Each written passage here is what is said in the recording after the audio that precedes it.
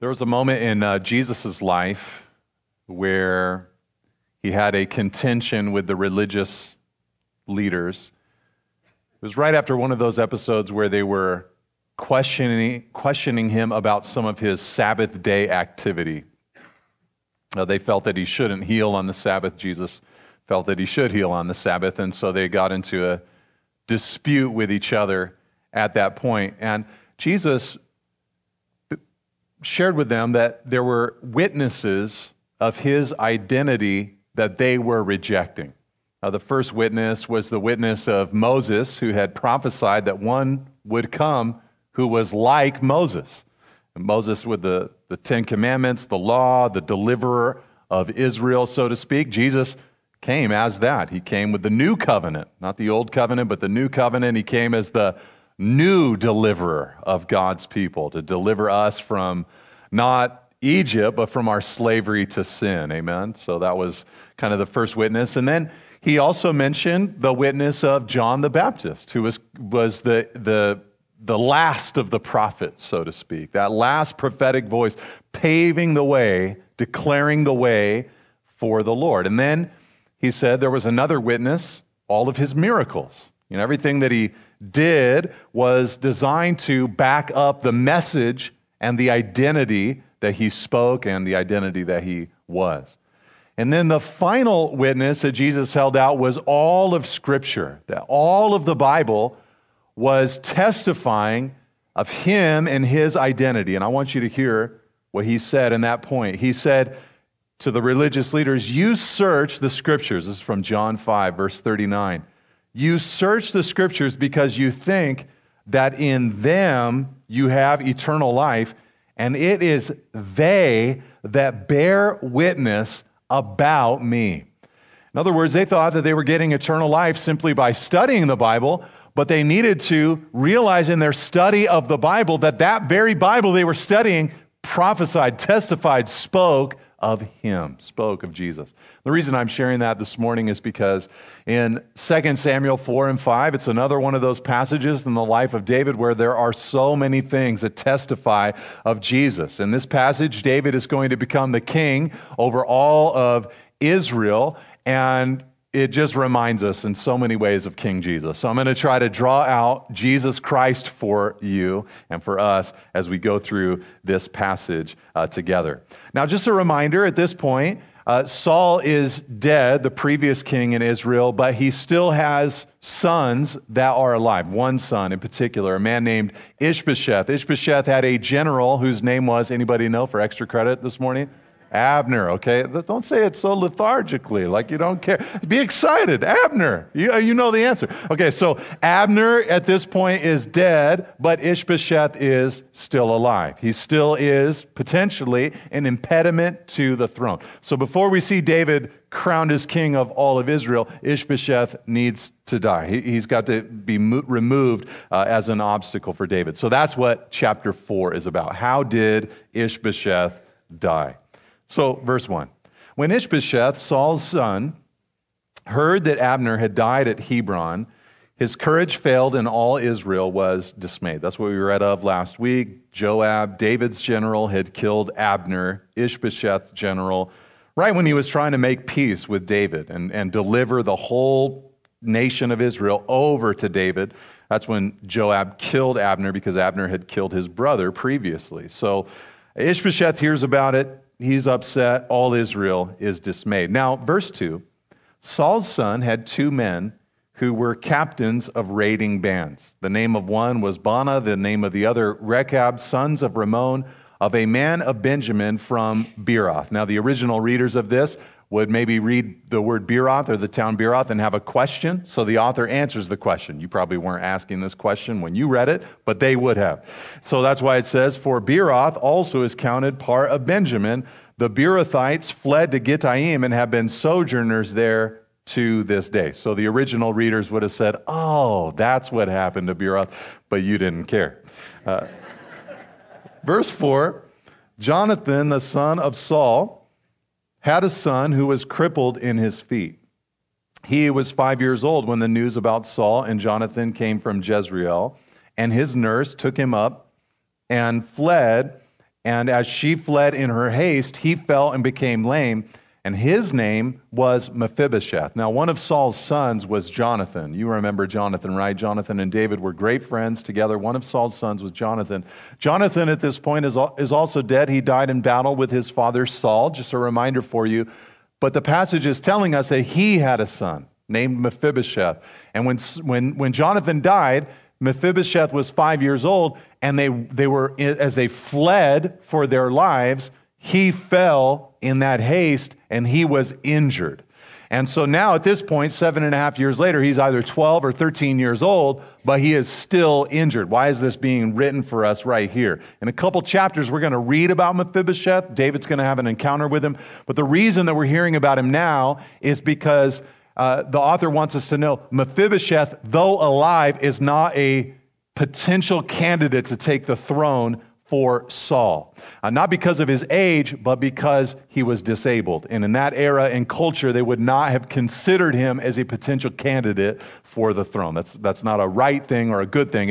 That's what it was. And so that's why the author is recording that for us here. Mephibosheth is not a challenger to the throne.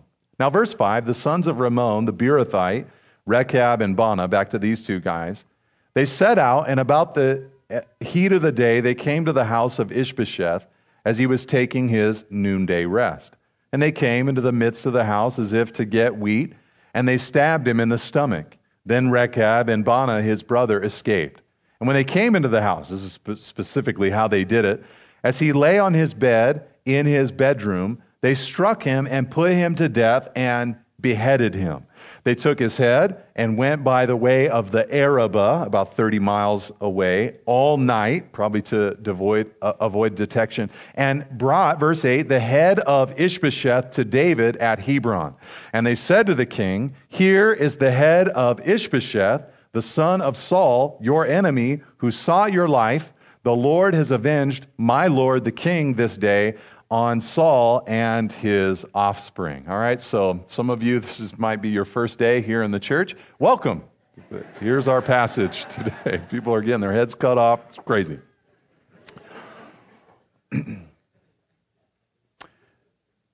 Now, just to remind you, a few weeks ago we saw when Saul died, the way he died was that he was struck by Philistine archers.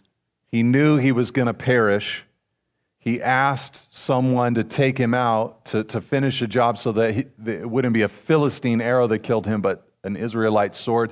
His armor bearer wouldn't do it, so he fell on his own sword. Then an Amalekite man came upon Saul's dead body, took his bracelets and his crown, and brought them to David in 2 Samuel chapter 1.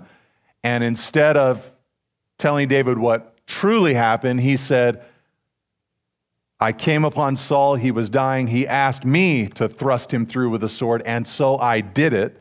And the reason he said that was to try to get David's favor, as if David would say, "Saul was my enemy, you killed my enemy, now I'll give you an exalted position in my kingdom." But that's not how David felt about Saul. He didn't see him as his enemy, he saw him as the anointed of the Lord. And so instead, he executed as his kind of first act as the next king, capital punishment upon the Amalekites. So now we come to this story, and it's like we already know what's going to happen to these two guys. They come to David with Saul's son's head, trying to get favor from David. We already know what's going to happen, so let's read it in verse 9. It says, "But David answered Rechab and Baanah his brother, the sons of Rimmon the Beerothite, 'As the Lord lives, who has redeemed my life out of every adversity, when one told me, behold, Saul is dead, and thought he was bringing good news, I seized him and killed him at Ziklag,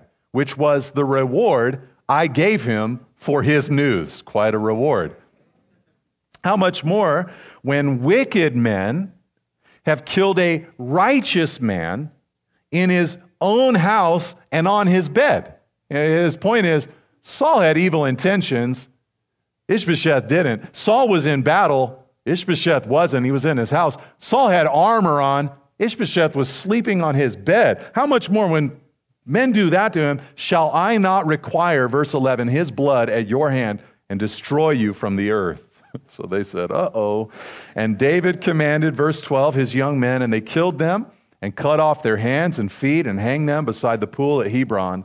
But they took the head of Ishbosheth and buried it, so some honor for Saul's son, buried it in the tomb of Abner at Hebron. I think David was trying to make an example of this wickedness by posting up their hands and their feet, because it's important for us at times to learn from the failures of the wicked. And so David was making an example of these men. The thing that I want you to see, though, is the phrase of David, if you'd go back to it in verse 9. Notice the first words out of his mouth to these two men. He said, "As the Lord lives, who has redeemed my life out of every adversity." Can anybody here say amen to the Lord that he has done that for your life? As the Lord lives, who has redeemed my life out of every adversity. You see, David was the guy who, when he was 15, 16 years old and went out and saw Goliath taunting the armies of Israel, he was the one who asked the question, who is this Philistine who is taunting the armies of the living God? And in that episode, the first person, the only person to speak of God was David.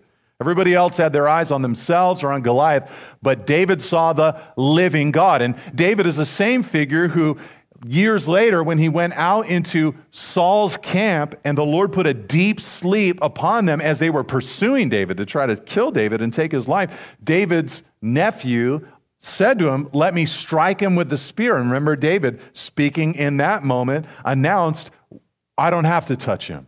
The Lord will take care of him. He'll either die of old age or he'll die in battle or the Lord will strike him directly, but I don't need to touch him. This is not my business. I don't need to influence the future. I can just let the Lord take care of it." David's conclusion here to these two men is that the same God who delivered him in the past, who was alive in the past, is still alive today. In other words, he's saying to these men, I don't need your help. I don't need to take the kingdom for myself. I need to simply receive the kingdom from God. I don't need your help in acquiring the kingdom. God is going to give me the kingdom.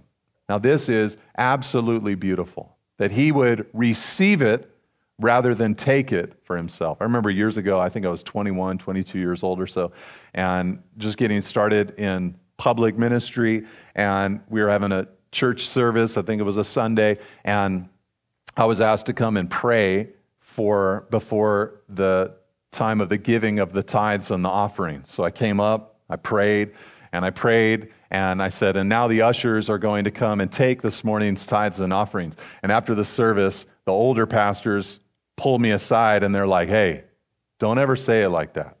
I was like, "What? What did I say?" They said, "You said that the ushers are going to come and take this morning's tithes and offerings." That's not what happened. They're not coming out like, "Hey," Say they're coming to receive this morning's tithes and offerings. Whatever people want to give, that's fine. You receive it. And that's always stood out in my mind. I don't think I've ever said, "Take the tithes and offerings" ever again. It's a stick up, kind of thing. David here was going to receive the kingdom from the Lord rather than take the kingdom for himself with these men. And that spirit, that attitude from David seems so beautiful to us because it is emblematic of the spirit of Jesus. That is how Jesus operated. Let me rattle off a few verses to you from the words of Christ. At the end of his earthly ministry, before he went to the cross, Jesus prayed to the Father. Listen to this. John 17, verse 4 and 5, he said, "I glorified you on earth, having accomplished, Father, the work that you gave me to do. And now, Father, glorify me in your own presence with the glory that I had with you before the world existed." Father, you gave me a work, I did it, and now I'm praying that you would glorify me. I'm not going to glorify myself. You, Father, must raise me up. You must glorify me. The angel, speaking to Mary before the birth of Christ, said to her, "The Lord will give to him," your child, Jesus, "the throne of his father David." It would be given to Jesus. Jesus said in Matthew chapter 11, verse 27, all things have been handed over to me by my Father. The Father had this will and desire and gave it to the Son. Then later in Luke 22, verse 29, Jesus said to his disciples, I assign to you as my Father assigned to me a kingdom. He just very much saw himself as receiving a kingdom from his Father, not taking it, but receiving it from his Father. And he said this in John chapter 6, verse 39. He said, and this is the will of the Father, him who sent me, that I should lose nothing of all that he has given to me, but raise it up on the last day. That's you. That's me. Those are believers. All that the Father has given to the Son, Jesus will raise up on the last day. It is a beautiful spirit from Jesus that he does not take, but he receives. It is a Christ-like spirit that David is living out in front of these people. I'm not going to take it. I'm going to receive it. I think an application of this, or a question that we should ask ourselves is, wouldn't it be beautiful if we had a little more of that Christ-like spirit in us? The one that doesn't strive to get and take, but the one that says, I will receive. I will receive what the Lord gives to me. Listen, I actually think that this part of the Spirit of Christ or the attitude of Christ could revolutionize a lot of people's relationships, their key relationships in life. Because I've found that a lot of times the way that people, I think kind of the default way that human beings operate with key relationships in their lives, parents, children, spouses, I think a lot of times the way that people operate is through pressure. Pressure to take. When are you going to call me? When are you going to compliment me? When are you going to be romantic? When are you going to let me into the hospital room after the baby's born? Like, when are you going to, and it's like a pressure. And what you end up getting is a person that says, like, finally, okay, fine, I'll give up. I'll give you what you want, but it's not a relationship. It's not a relationship. A Christ-like spirit says, I am going to take or receive what the Lord gives to me. All right, so beautiful attitude from David. I think I heard somebody say preach over there, so going through that, just a little word for you. Okay, now chapter 5, let's move into that. 2 Samuel chapter 5. Then all the tribes, so what did David do? Now Ishbosheth is dead, he's off the scene. Then all the tribes of Israel, so not only Judah, they came to David at Hebron and said, behold, we are your bone and flesh. In times past, when Saul was king over us, it was you who led out and brought in Israel. And the Lord said to you, you shall be shepherd of my people Israel, and you shall be prince over Israel. So all the elders of Israel came to the king at Hebron, and King David made a covenant with them at Hebron before the Lord, and they anointed David king over Israel. David was 30 years old when he began to reign, and he reigned 40 years. At Hebron, he reigned over Judah 7 years and 6 months, and at Jerusalem, he reigned over all Israel and Judah 33 years. So everybody gets together and they make David the king over not just Judah, the tribe, but all of Israel at this point. And we have a little chronology there. He was 30 when he became the king over the tribe of Judah, 37 or 38 when he became the king over all of Israel, and then 70 when he died and his reign ended. But what I want you to see here is the celebration in all of this. Actually, 1 Chronicles records this whole episode a little bit more fully, and it tells us that there were over 300,000 soldiers from the various tribes of Israel who put on their armor and marched to Hebron to be with David to submit to his leadership. And then after getting there, they had a 3-day festival. They brought all this meat, all these animals to kill, butcher, barbecue, all this food. For 3 days, they celebrated David is the king. And they gave 3 reasons why they wanted David to be their king. Reason number 1 is found in verse 1. Did you see it there?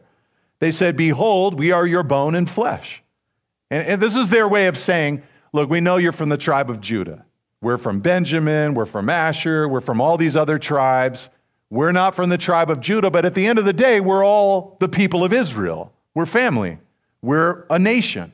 So we're of your bone and flesh. And reason number 2 was, hey, when Saul was king, verse 2, when Saul was king, you were actually the one that brought us in and out for battle. You defeated Goliath, you led our armies, you were the one winning wars for us, even when Saul was still king. And reason number 3 is also in verse 2. Did you see it there?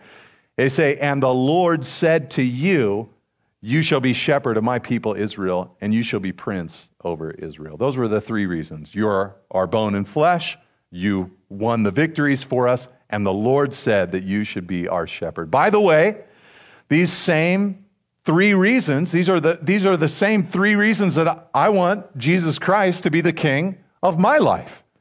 Well, number 1, he became flesh and dwelt among us.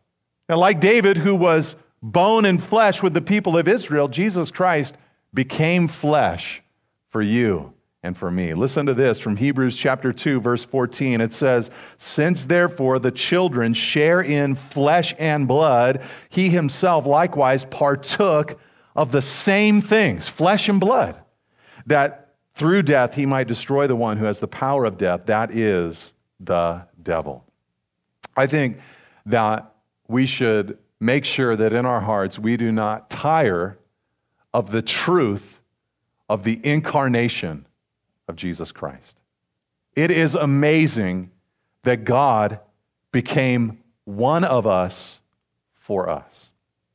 Now, I was listening to a friend of mine recently teach the Bible. Sometimes I'll just listen to pastors for my own personal edification, and then sometimes I'll do it to keep up with some of my friends and see how they're doing, how their leadership's going, stuff like that. And I was listening to a younger friend of mine who's in a little season of transition where he's assuming leadership of the church that he's been a part of. And I just kind of wanted to tune in, and I was listening to him, and he was talking about the passage in Matthew 6. He kind of referred to it, and he said, Jesus said, don't worry about tomorrow. Sufficient for the day is its own trouble. And then the comment that he made, the commentary that he gave was, that's easy for you to say, Jesus, because you know what's going to happen tomorrow.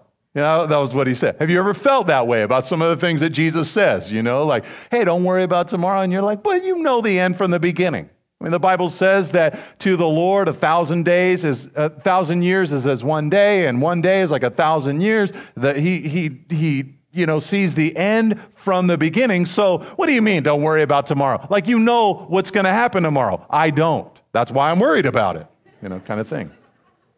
So that was like the comment he made. But as I listened to that, I thought, no, actually,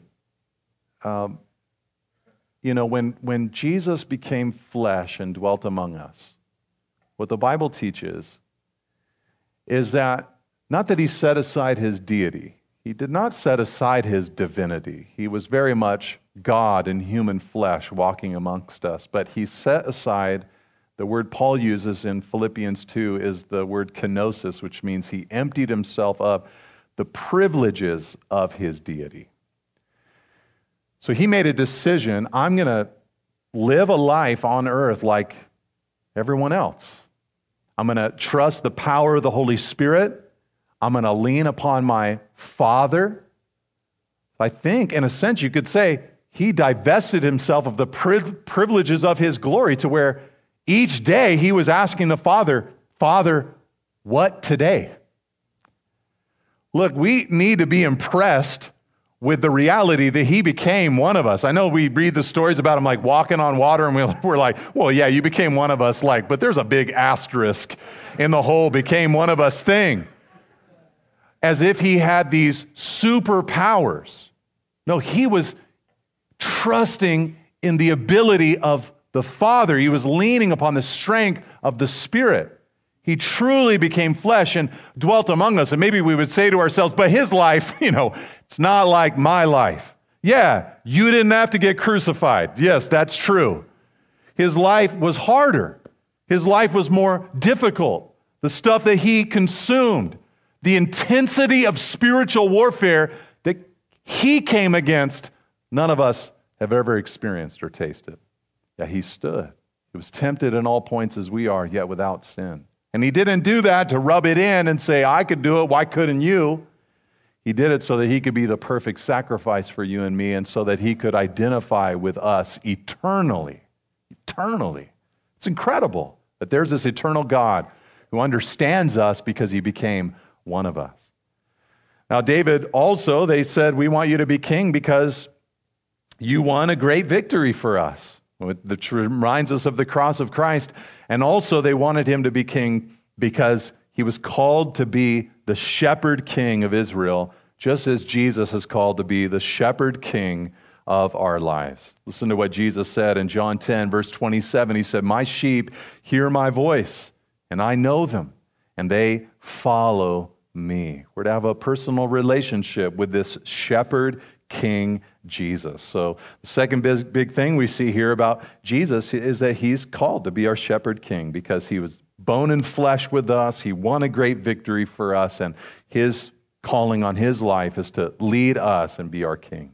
All right, now I better keep going here and move forward. So let's see what happens next in verse 6.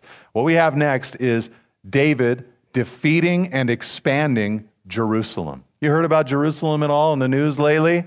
It's always a big deal, Jerusalem. You know, it'd be good for everybody to pause and say, why? Why is it such a big deal? And here we're going to see the beginning of God's plans for the city of Jerusalem. It says, verse 6, and the king and his men went to Jerusalem against the Jebusites, the inhabitants of the land, who said to David, you will not come in here, but the blind and the lame will ward you off, thinking David cannot come in here.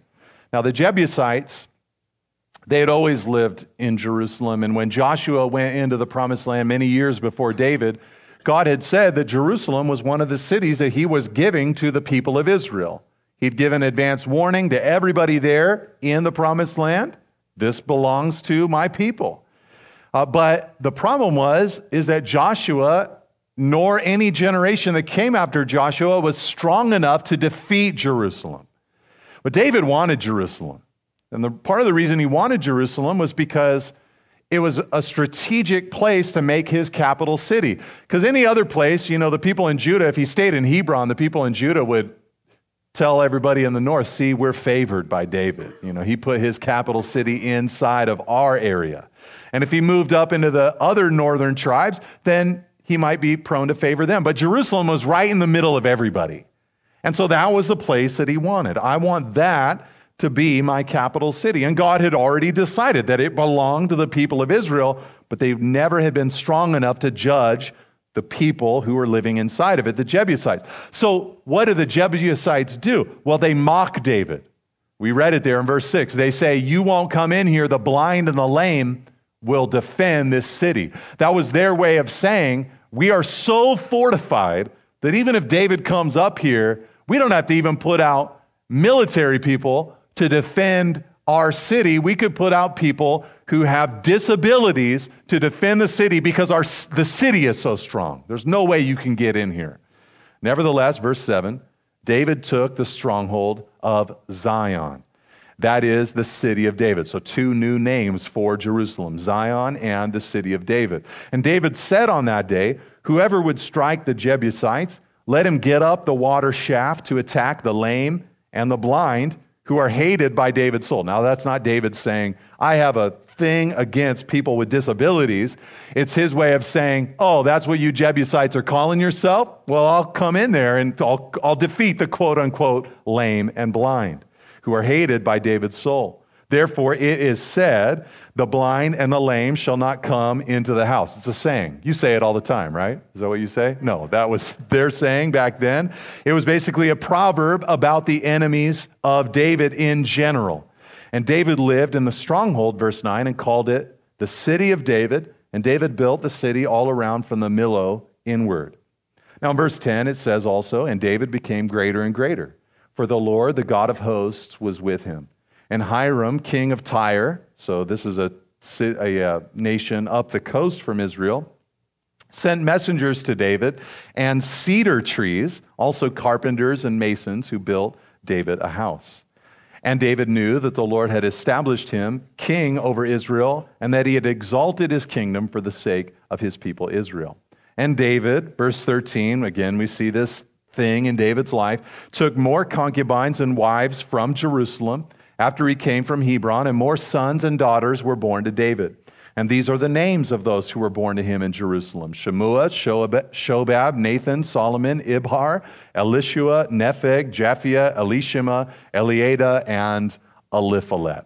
All right, so what we have there in the verses that we just read is David first defeating Jerusalem, then expanding Jerusalem, and then his family growing while he was there in Jerusalem. Now, the way that they defeated Jerusalem was actually pretty interesting. When you put this passage together with the First Chronicles passage, apparently after David heard those taunts, he put a challenge out to his army.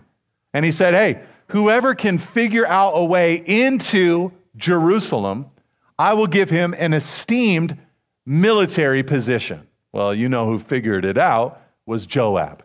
Joab figured out where the water was coming into the city, and so they went up this water shaft and somehow invaded the city that way and took over Jerusalem. All right, now, let me just say this. This is actually a pretty big deal biblically, because Jerusalem is a really big deal biblically.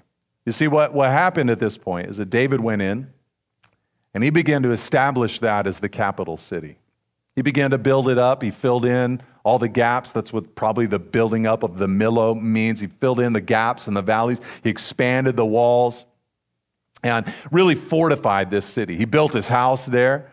The Bible goes on to tell us that a moment came in David's life where what he wanted to do, because he'd already moved the ark and the tabernacle there, that eventually he wanted to replace the tabernacle. People of Israel had a tent that they would worship God in with a couple of different rooms, the holy place and the Holy of Holies. The ark was inside of it. They'd offer sacrifices. The smoke would rise to God. But David wanted to make it a permanent structure for God. The Lord told David, though, you're not allowed to build me the temple because you are a man of war. You have blood on your hands. You've been a man of war, but your son will build it for me. So David did everything but build the temple himself. He got the architectural design put together. He acquired all of the supplies, some of them from this same king, Hiram. He got everything all put together. He gave Solomon the instructions and was like, when I die, Solomon, all you got to do is push this button and the temple will be built. You know, he organized everything so that the temple could be built. And from that point forward, Jerusalem and how it was doing became emblematic of the spiritual life in Israel. Basically, you could say it like this: if the smoke from the altar in the temple was rising in Jerusalem, then in general, Israel was doing well spiritually. But if they were not offering sacrifices and people weren't making pilgrimages there, then they weren't doing as well spiritually. And there were some dark times for Israel after that temple was built in Jerusalem, times where the Bible even got hidden and they'd pull out the rubble and they'd rediscover the Bible. Someone would say, we just found the Bible trying to renovate the temple. In general, how Jerusalem was doing and how the temple was doing was a mark of how God's people were doing. Now, when Jesus came, he, like many of the prophets before him, spoke out against Jerusalem because they weren't doing well when he came. He actually, you might remember the episodes, would go into the temple and overturn the tables of the money changers, those that were buying and selling and ripping off the people. And he would quote from the Old Testament and say, it is written, my house shall be called a house of prayer for all nations. In other words, what Jesus wanted to see was health in Jerusalem and vibrant worship inside the temple. All nations pumping into this place, worshiping the God of Israel. But he said, no, that's not what I see here. Instead, you've made it into a den of thieves. And in fact, right before Jesus went to the cross, listen to this word that he spoke about Jerusalem. He said, they will, this is from Luke 19, verse 44, they will crush you into the ground, Jerusalem, you and your children with you. Your enemies will not leave a single stone in place because you did not recognize it when God visited you. That was his prophetic word about what was going to happen in Jerusalem because God came, they rejected him. And so in 70 AD, after Jesus ascended to the right hand of the Father, a couple decades later, the Romans came in and attacked, besieged Jerusalem, and overturned the temple, every single stone, fulfilling the prophecies that Jesus had spoken. Now, you might say to yourself, that seems all very past tense, but here's the reality. There is always a Jerusalem in the mind of God. Now, there still is a physical, earthly Jerusalem that's still making the news today, and I believe that Jesus Christ will visibly, personally return to that Jerusalem, that he'll put his feet down on the Mount of Olives in the future just outside of Jerusalem, that he'll come into the east gate, and that the Messiah will be seen and known by the whole world. However, that is not the Jerusalem that believers place their ultimate hope in and upon. Listen to what Hebrews chapter 12 and 13 tells us. It says to Christians, Hebrews 12 verse 22, you have come to Mount Zion, to the city of the living God, the heavenly Jerusalem. He says in Hebrews 13 verse 14, for here we have no lasting city, but we seek the city that is to come. What is the city that is to come? Well, we're seeking heaven, but the city that is to come is the new Jerusalem, the heavenly Jerusalem spoken of in Revelation chapter 21. Look, the reason that I'm making a big deal about all of this is because when David established Jerusalem, it was his way of saying God has a kingdom, this is its capital, and we are going to worship God in this capital city. And as long as we are doing well. Look, God still has a kingdom, and he still has a capital. It's inside of you. It's in your heart if you're a believer. There's a new hope, a new Jerusalem, and there's a new temple. The temple is not something physical. The Bible teaches in the New Testament era that you are the temple. I am the temple as believers of the Holy Spirit. So the question is, how am I operating? Am I operating like Christ is king of my life? Is the smoke, so to speak, of sacrifice and daily worship and partaking of him, is that happening in my life? Or am I like the eras in Jerusalem's history where they neglected God? They would not obey God. They wandered from God. You see, those were invitations to bring in the judgment and darkness into their lives. No, our citizenship, Philippians 3 verse 20, is in heaven, and from it we await a Savior, the Lord Jesus Christ. And so I'm just trying to say, let Jesus Christ be the Lord of your life completely and fully, because our ultimate hope is in him. Okay, let's close by reading this last story together. The Philistines, they heard that David had become king and that he was building out Jerusalem. They got worried about it. So in verse 17, when the Philistines heard that David had been anointed king over Israel, all the Philistines went up to search for David, but David heard of it and went down to the strongholds. Now the Philistines had come, verse 18, and spread out in the valley of Rephaim. This is about 3 or 4 miles southwest of Jerusalem. And David inquired of the Lord, shall I go up against the Philistines? Will you give them into my hand? And the Lord said to David, go up, for I will certainly give the Philistines into your hand. Again, he's probably using the priest and the ephod to determine the Lord's desire. And David came to Baal Perazim, and David defeated them there. And he said, the Lord has broken through my enemies before me like a breaking flood. Therefore, the name of that place is called Baal Perazim, which means literally the Lord or the Master breaks out. So that's speaking of God. God has broken out against my enemies like a breaking flood. And the Philistines, verse 21, left their idols there, and David and his men carried them away, which is kind of a big deal in 1 and 2 Samuel, Because 1 Samuel begins with the Philistines carrying away the ark of God, and now David is carrying away the idols of the Philistines, carrying them away to destruction. And the Philistines, verse 22, came up yet again, one more time. Same thing, they spread out in the valley of Rephaim. So same story, second verse.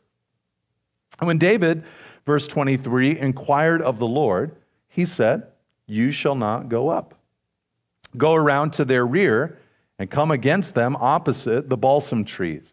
And when you hear the sound of marching in the tops of the balsam trees, then rouse yourself, for then the Lord has gone out before you to strike down the army of the Philistines." And David did as the Lord commanded him and struck down the Philistines from Geba to Gezer. So here we have these two significant battles of the Philistines against the people of Israel. They're in the valley of Rephaim trying to divide Israel once again. They've been unified, but this valley, if they can take it, they'll be able to effectively divide them once again. So they're trying to divide Israel. David asks the Lord the first time, "Do you want me to go battle against them?" God says, "Go up, go do it." So he goes, wins a victory.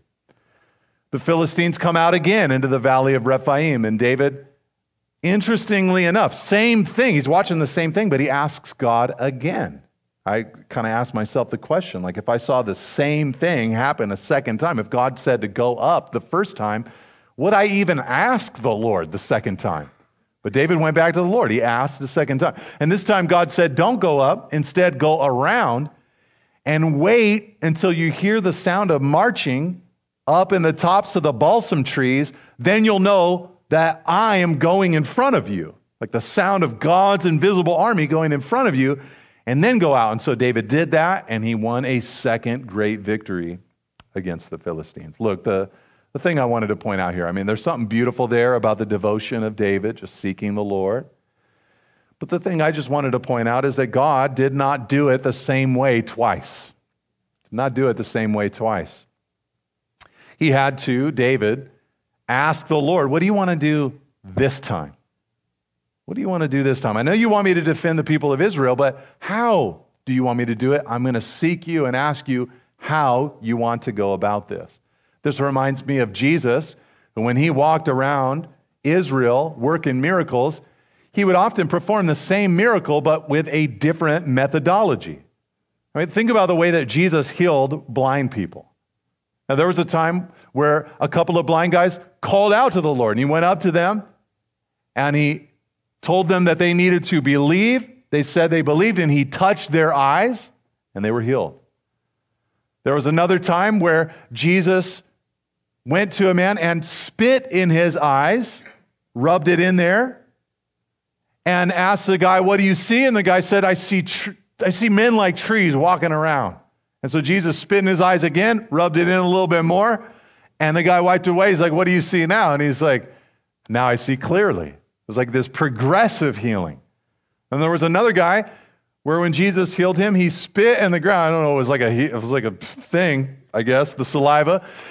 Spit in the ground, made some mud, put it in the man's eyes, rubbed it in, and said, "Go away and wash your eyes in the pool of Siloam." And the man went away, never got to see Jesus, went away, washed his eyes, and he was able to see.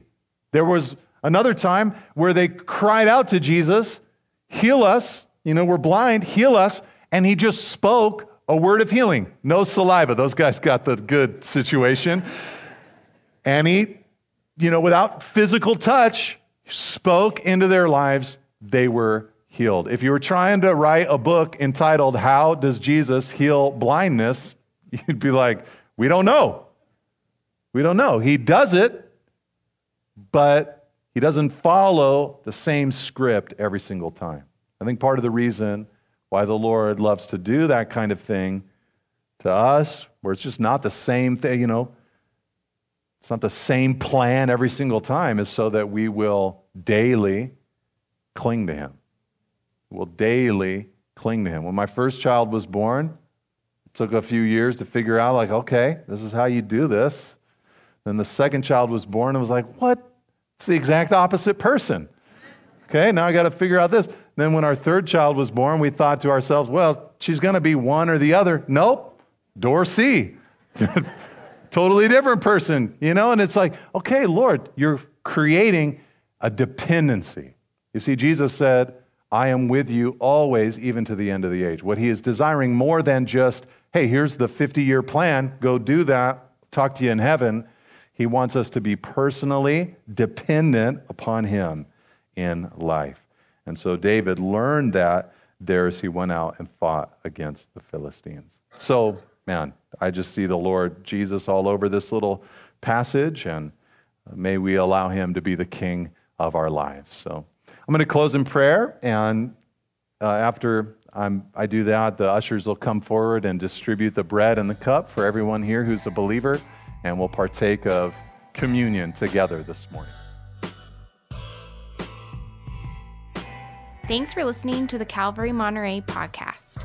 Please visit calvary.com to learn more about Calvary Monterey, and visit nateholdridge.com for additional Bible teaching from our senior pastor, Nate Holdridge.